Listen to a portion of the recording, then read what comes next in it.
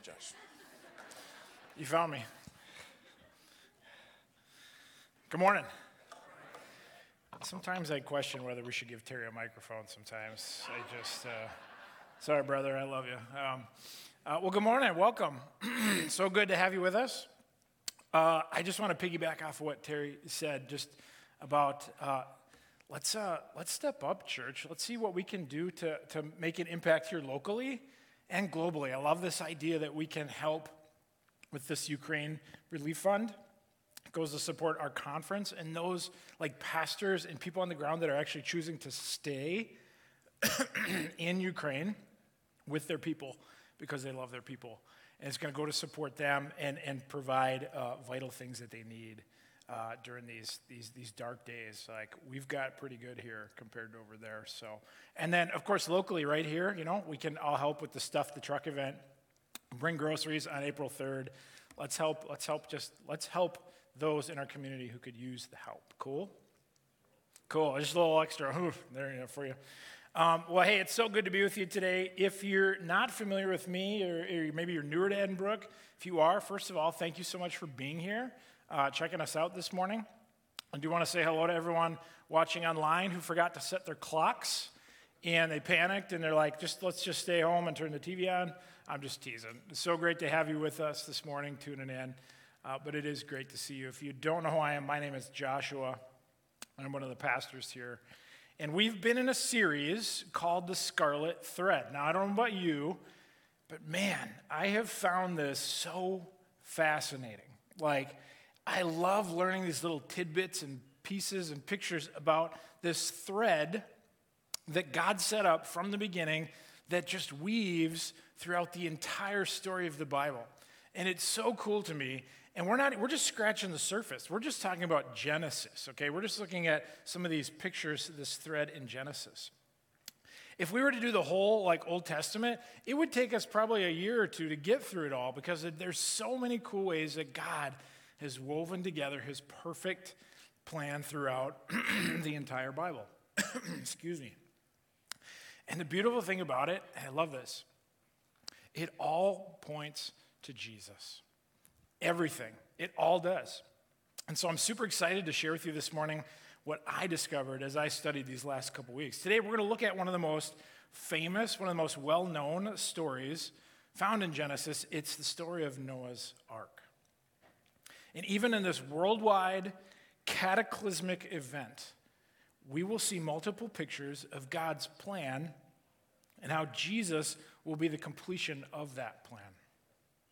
Now, I once had I've had a lot of wise Bible teachers, but I had one guy that made this comment to me, and it's always stuck with me, and I think we'll find it helpful today. He said, listen, Josh, you need to read the Old Testament through the lens of the New Testament.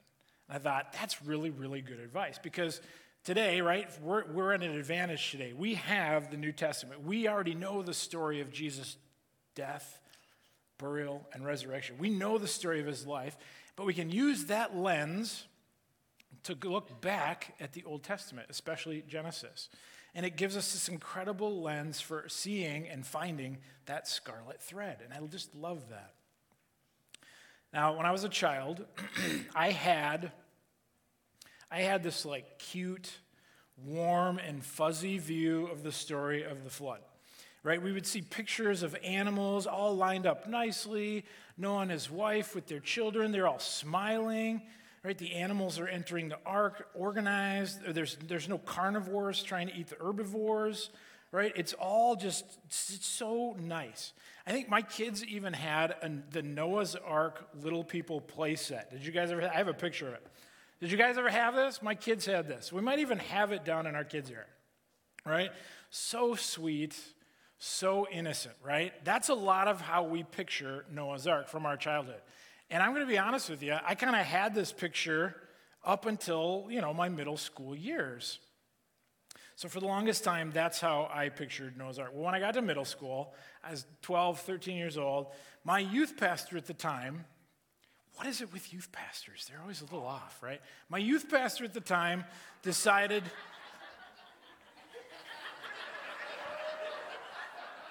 I'm not drinking this.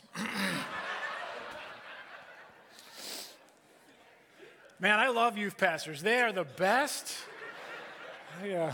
That was uncanny how that timing worked out.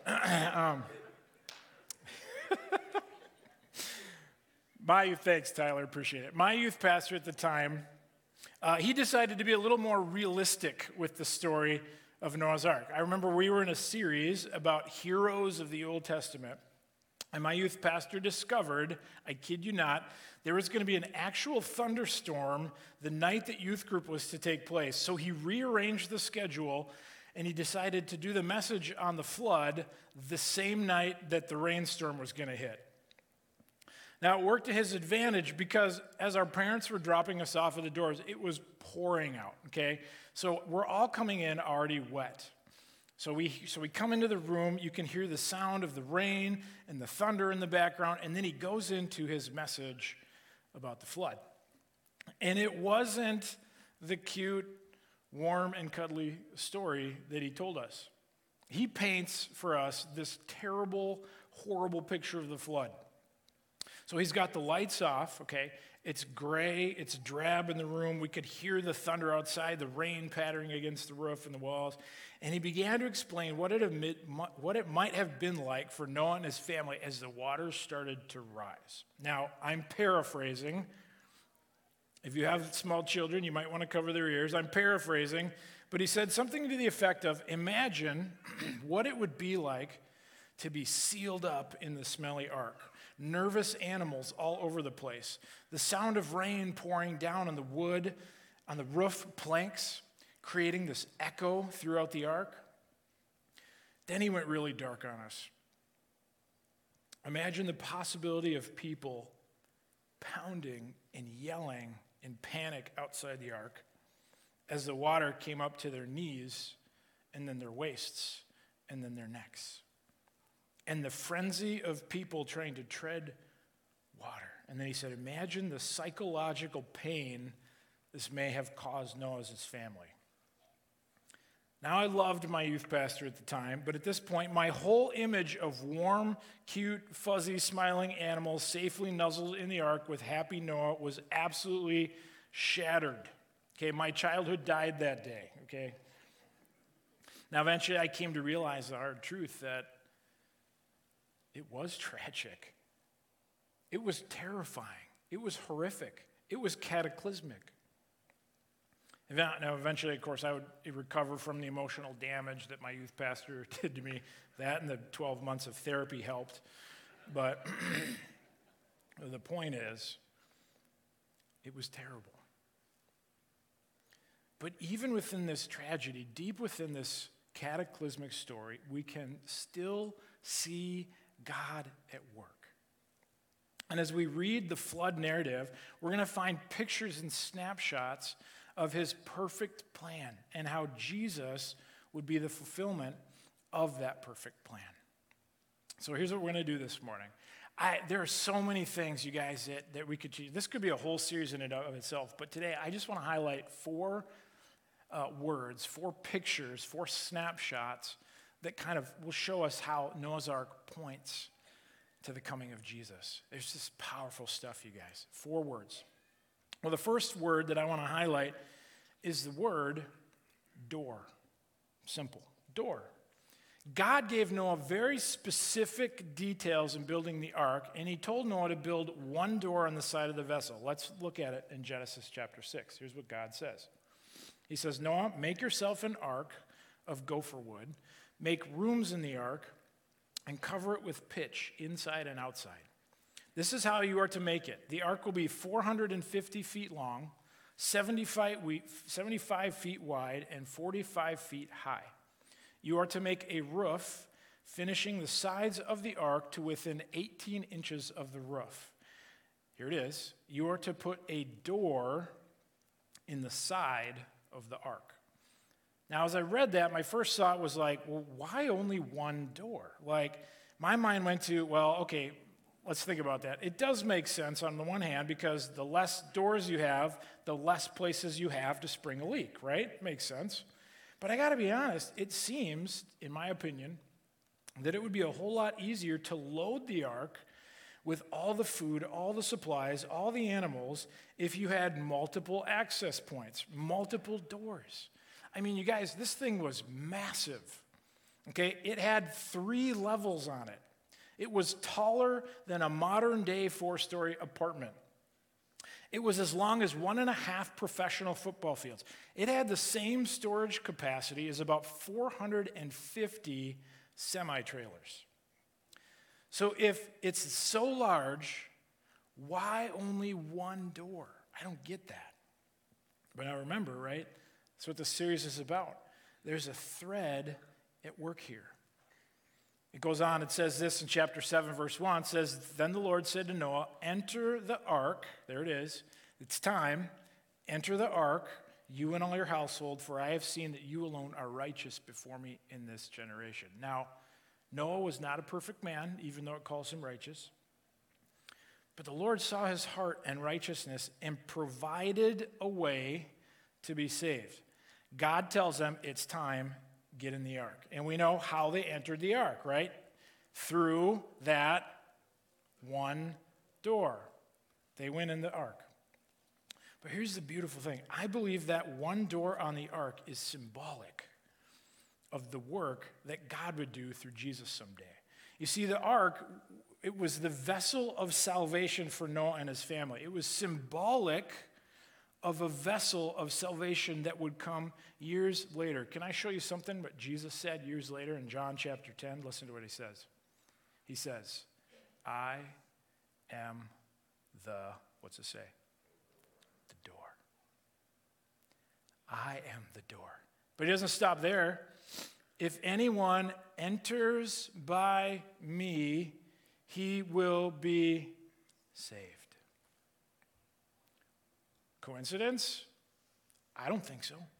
See, God brought the perfect vessel of salvation to us through his Son, Jesus Christ, the very door that leads to our rescue today. That 1 door into the ark became the portal of salvation for Noah and his family. Jesus, thousands of years later, became what? He became the portal. He became the vessel that we need to enter through today to find safety, salvation, and eternal life.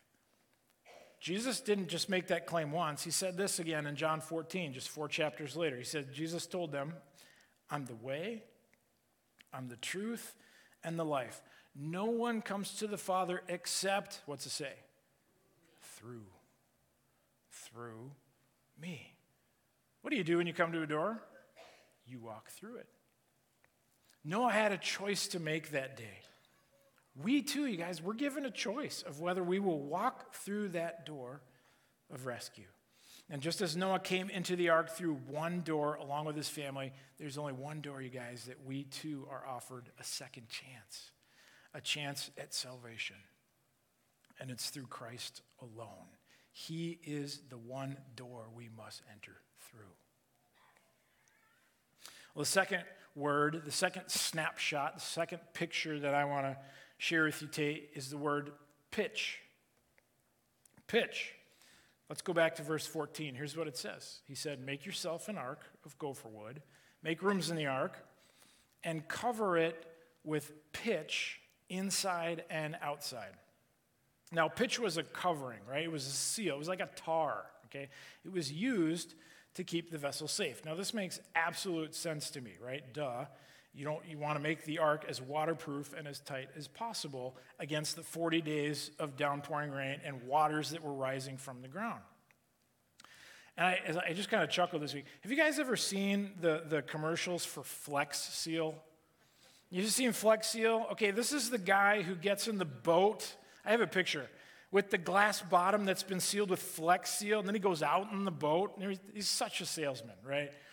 Have you seen these commercials? There's even one where there's like a big tank of water and it's just like gushing water out the side. And he takes a piece of it and he just like slaps it on there and it's like stops the water. You ever seen Flex Seal? I'm going to buy some someday. I should have bought some. Anyways, do you ever think that like Noah had the ability to like look down into human history and he saw the moment that Flex Seal was invented and he turned to the Lord and he's like, really? Like, you couldn't have had that before the flood? I don't know. I have no idea. Well, Noah didn't have Flex Seal. He got pitch. And there's a reason. And I found something absolutely fascinating about this word pitch. You see, this is another one of those incredible, it gives me goosebumps, snapshots, pictures that points us to Jesus and what Jesus accomplished on the cross. Now listen, the root word for pitch in the Hebrew language, which is what Genesis was originally written in, the root word for the word pitch can also be translated as atonement. Do you know what the definition of atonement is? It's this: to make up for errors or deficiencies. Can I say that again? Pitch. The same root word means atonement. And it means to make up for errors or deficiencies. You see, as Noah covered the ark with that pitch, what did it do? It filled in the cracks and the grooves. It filled in the imperfections and the deficiencies found in the wood. In short, it atoned for the wood. It sealed up the wood. And just as the pitch sealed and atoned for the imperfections and deficiencies in the wood of the ark, the Bible makes it clear. Do you know what the blood of Jesus Christ does? It covers our sins. It atones for our imperfections and deficiencies as well. I thought of, as I was thinking about it, I'm like, that is so cool. Like, only God could come up with this stuff. And as I was thinking about that concept of being sealed, being atoned for, my brain just kept coming back to Ephesians 1. And Paul said this. He says, listen, you also were included in Christ when you heard the message of truth, the gospel of your salvation, when you believed the message about Jesus Christ. When you believed, you were marked in him with a seal.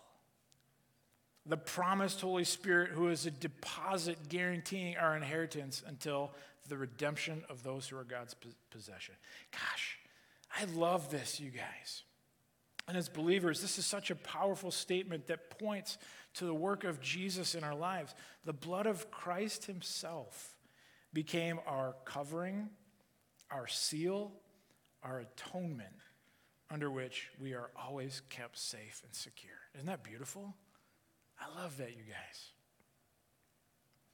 Well, the third word picture that I just want to point out, a snapshot that I want to give you.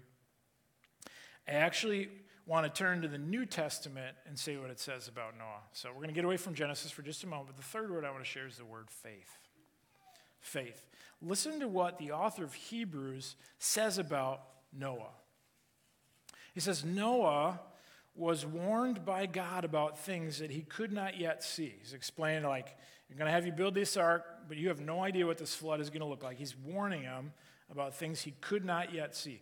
But he had faith and respect for God. So he built a large boat to save his family. And with his faith, Noah showed that the world was wrong.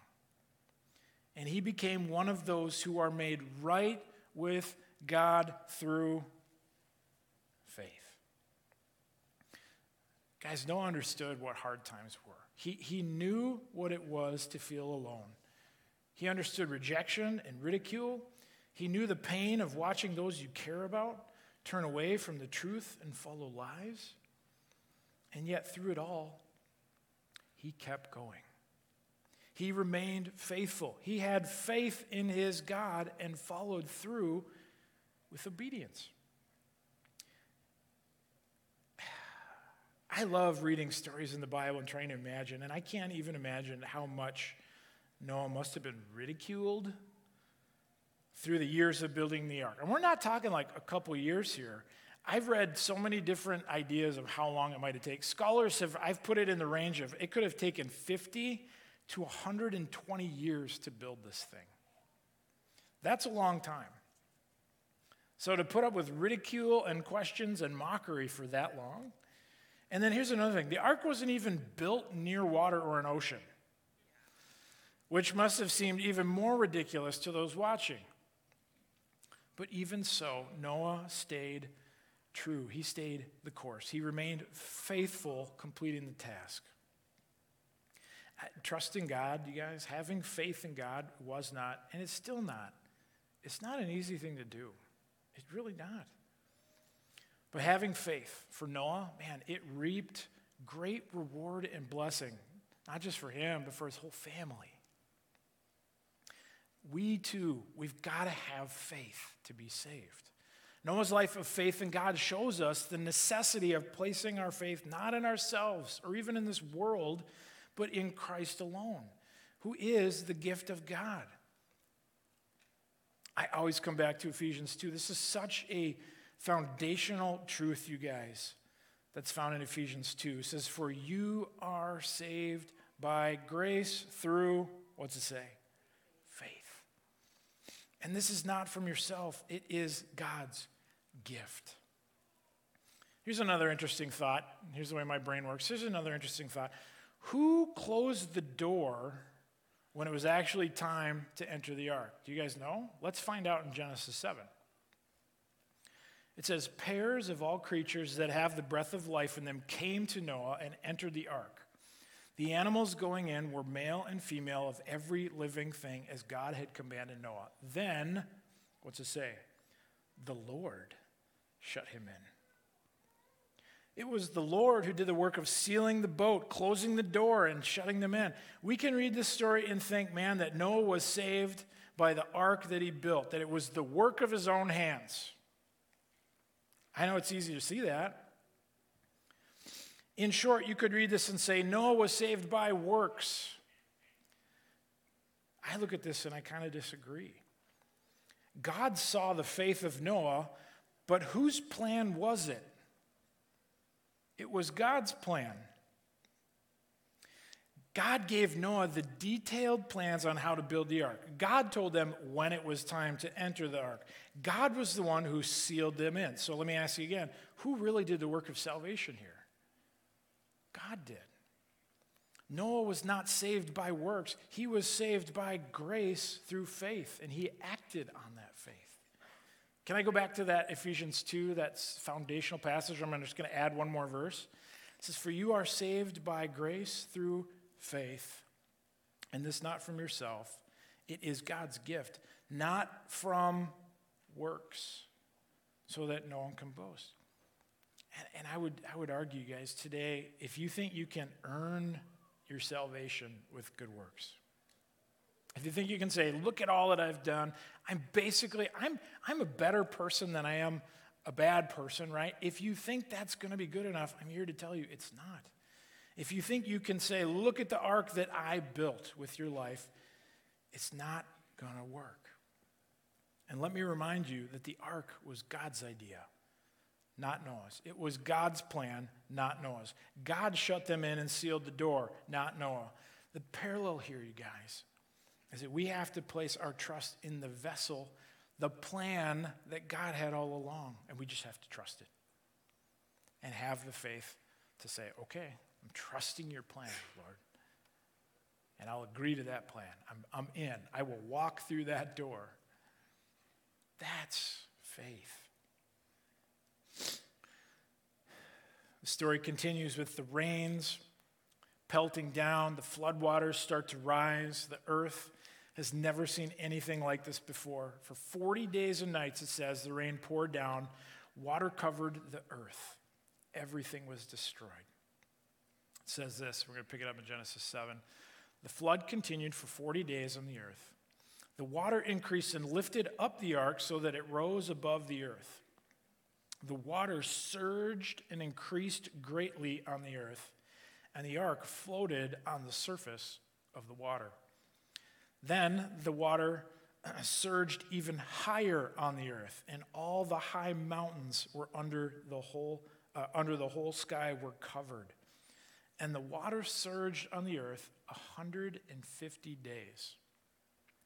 Now, if you do the math and you take these 150 days and you add on the 40 days where it rained, you've now been stuck on this ark for 190 days. Now imagine how Noah and his family must have felt by day 100. endless days of bobbing on the water, peeking out the peepholes and seeing absolutely nothing in sight but water. Nothing. I don't know about you, but my hope is going to start to waver. And I might be wondering, okay, now what? What do we do? Did God forget us? Are we going to starve on this boat? You know, I'll confess to you guys that in the last couple weeks, I've just been wrestling with some feelings of, the best word I can sum it up is blah. But really, when I dig down, when I drill down, it really comes to like, I've just been wrestling with feelings of hopelessness lately. You know, I don't have a wrestle with depression or anything, but I have been feeling just a little bit more depressed lately. Just, kind of bleak. I mean, to look around at what's happening in the world and not feel a little bit dismayed. And you know, as I looked at Noah this week, there's this part of me that connected with Noah. You know, on a small level. Of course, there's no cataclysmic flood, but on a small level, right? I began to wonder those same things that I bet Noah wondered. Like, did God forget us? Does God even still care? Is God even here? And as I thought about this week, I have a feeling that there's some of you even here today or watching online, and you're like, yeah, I feel that. I can relate. And so we asked, where, I need some hope. Where can I find some hope? And then I love this.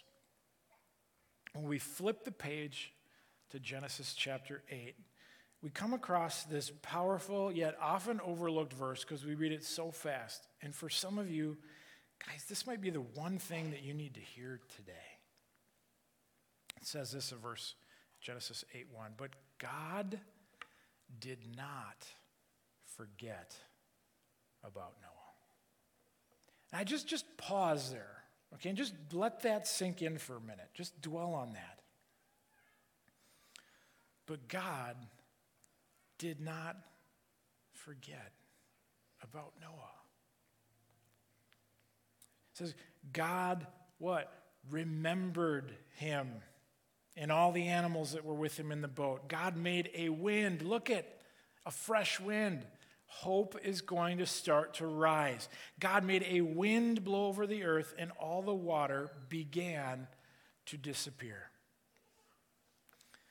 That fourth word that I just want to start to close on and think on, that fourth picture is the word hope.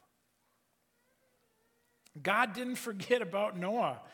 He remembered. He didn't leave them out on their own to fend for themselves in the midst of the storm. He was still with them. He cared, and he was faithful to bring them through. I think many of us, right, just from the school of hard knocks, we've learned, right, that God doesn't stop the storms from happening around us. He just doesn't sometimes. There's always going to be seasons in life where you feel like you are up to your neck in water.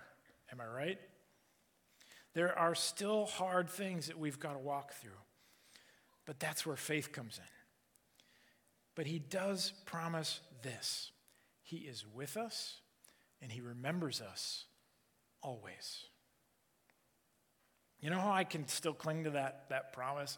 Because Jesus, years later, gave the same promise to his followers in Matthew 28. What did he say? Jesus gathered the people that loved him, and he said, listen, remember, I am with you always to the end of the age. That is a promise you can rely on. You are not alone. He remembers you constantly. He knows your name. He knows your ways. And even through the fiercest storm, right, the highest floodwaters, the deepest waters you might face, you guys, he's got a plan. And he will not abandon you. We can trust in him. As I wrestled, as I wrestled with just some depressing feelings these last couple weeks, watching what's happening in the world, feeling bleak, there are two things that just kind of rose to the surface in my mind as I went back and I read this story again and again and again. And I'm going to close with these two things that just kind of surfaced for me. First, I had this gut feeling, a little bit of urgency to say, make sure you are in Christ. Don't leave here unsure. Be sure. Just as Noah was found to be in the ark, man, we need to make sure we are in Christ. Guys, he is our vessel of salvation. Don't get caught and swept away in the flood of this world. There's no hope there. There's no hope. There's only hope found in being in Christ. Now, the Bible is really clear in relating the events of Noah's day. I found this fascinating, with the days before Jesus is going to come back. People were busy doing their thing, and they were totally unaware of their need for God and eternal destiny. They weren't ready. They were caught off guard. And even Jesus himself talked about this. You need to be ready. Listen to what he said in Matthew 24. As the days of Noah were, so the coming of the Son of Man will be. The Son of Man, that was a title that Jesus had for himself. For in those days before the flood, back then, they were doing what? They were eating, they were drinking, they were getting married until the day Noah boarded the ark. They didn't know until the flood came and swept them all away. This is the way the coming of the Son of Man will be. That's Jesus giving a preemptive warning here. God desires, you guys, for each one of us to know him, to come to him through faith in Christ. He longs to draw us to himself. He loves every single one of us. If you're here today and you think, I'm not lovable, you're wrong. Jesus Christ is mad about you. He is crazy about you. And he wants nothing more than for you to come to him, to come and be in Christ. He doesn't want anyone to turn away, not even the most hardened heart. But because he provided a way for us to be saved, guess what? He's also given us an option. He's given us a choice. You have the choice. You've got to make the choice to walk through that door or not. That's on you. But I would encourage you, if you're not sure, if you're in Christ, can I just make sure you leave here knowing that you're in Christ? Hey man, if you have questions about that, please come down here after the service. Talk with me, talk with one of the prayer team members. I would love to talk with you about that. You know, the second thing that as I read through this again, that just kind of allowed some hope to surface, was this picture of the dove that brought back an olive leaf. It says this in Genesis 8. Okay, now Noah at this point, they've been bobbing in the water. He sends out a raven to try and see if it could find some dry land. Just flew around, and then it came back. Then he sent out a dove, and the dove did the same thing. Flew around, couldn't find a place to land, and it came back. And it says this in verse 10, Genesis 8. So Noah waited 7 more days and sent out the dove from the ark again. Now when the dove came to him at evening, there was a plucked olive leaf in its beak. Now just pause there. Can you imagine the relief and the hope and the peace that started to find its way into Noah's heart when he brought that dove back into the ark and noticed that leaf in its beak? Can you imagine that? I mean, that leaf, you guys, symbolized so much for Noah. It symbolized hope for sure. And it's also a symbol of peace. It was supposed to be a symbol of peace between God and us. And I find it fascinating that later on in Scripture, Jesus is given a title. Do you know what it is? The Prince of what? Prince of Peace. Jesus is our peace. He's the Prince of Peace. And through him, man, we have the peace that passes all of our understanding. Ephesians 2:13 says it this way. But now in Christ, you who were far away have been brought near by the blood of Christ. For he is our talking about Jesus. You know, as I was just thinking about this imagery, I love the way that Scripture words it. I have this picture, and I probably even have like pictures of paintings from my childhood, growing up in church, of Noah, right? Standing there, reaching his hand out, get this picture, right? And it says that the dove came and rested on his hand, and then he brought it back into the ark. And I want you to see that picture, and I want you to get that picture in your head. Because that was such a moment of hope for Noah, to reach out and to bring the dove in and to see that leaf in its beak and go, hope. Hope. And you guys can laugh at me. You might think this is cheesy and corny, but that's the picture I've had all week when I've been feeling just blah and blah and hopeless. I've just kind of mentally, I just close my eyes and I kind of just put my hand out and it's just, God, would you let your peace just rest on me? And then I actually have the picture of him putting it right there and that concept of bringing it in. Like the dove, just bringing it right in and just look right into my heart, you guys. And it's okay, you can laugh at me if you think that's corny. But man, it has done so much good for my heart these last couple weeks. And I just wonder if for some of you, that's just what you need this morning. You need to know in these days that feel dark and drab and dreary, maybe the best thing you need this morning is to just kind of posture yourself and say, God, would you just let that peace rest on me? And then you bring it in. Let it fill your heart. So I just want to pray for you guys. Can I just pray for us as I close? And I want you to have that picture. Lord,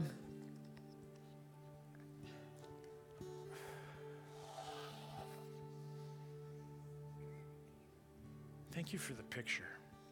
Thank you for the pictures that we see in Noah's Ark. Thank you that it all points to Jesus. And Lord, as we picture Noah, right, reaching out for that dove and bringing him in.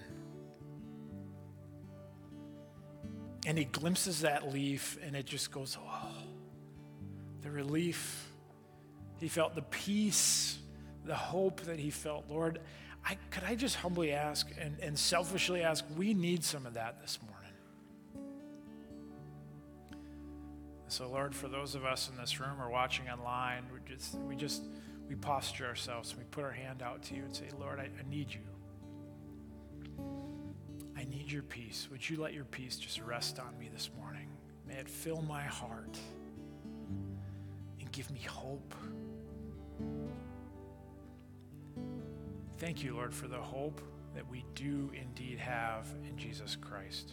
As we go out into this week, Lord, I just pray we could be even peacemakers and hope bringers to those in our world. Help us to do that because of the hope that we have in Jesus Christ. I pray and I ask all these things in your Son's powerful name, in the name of Jesus.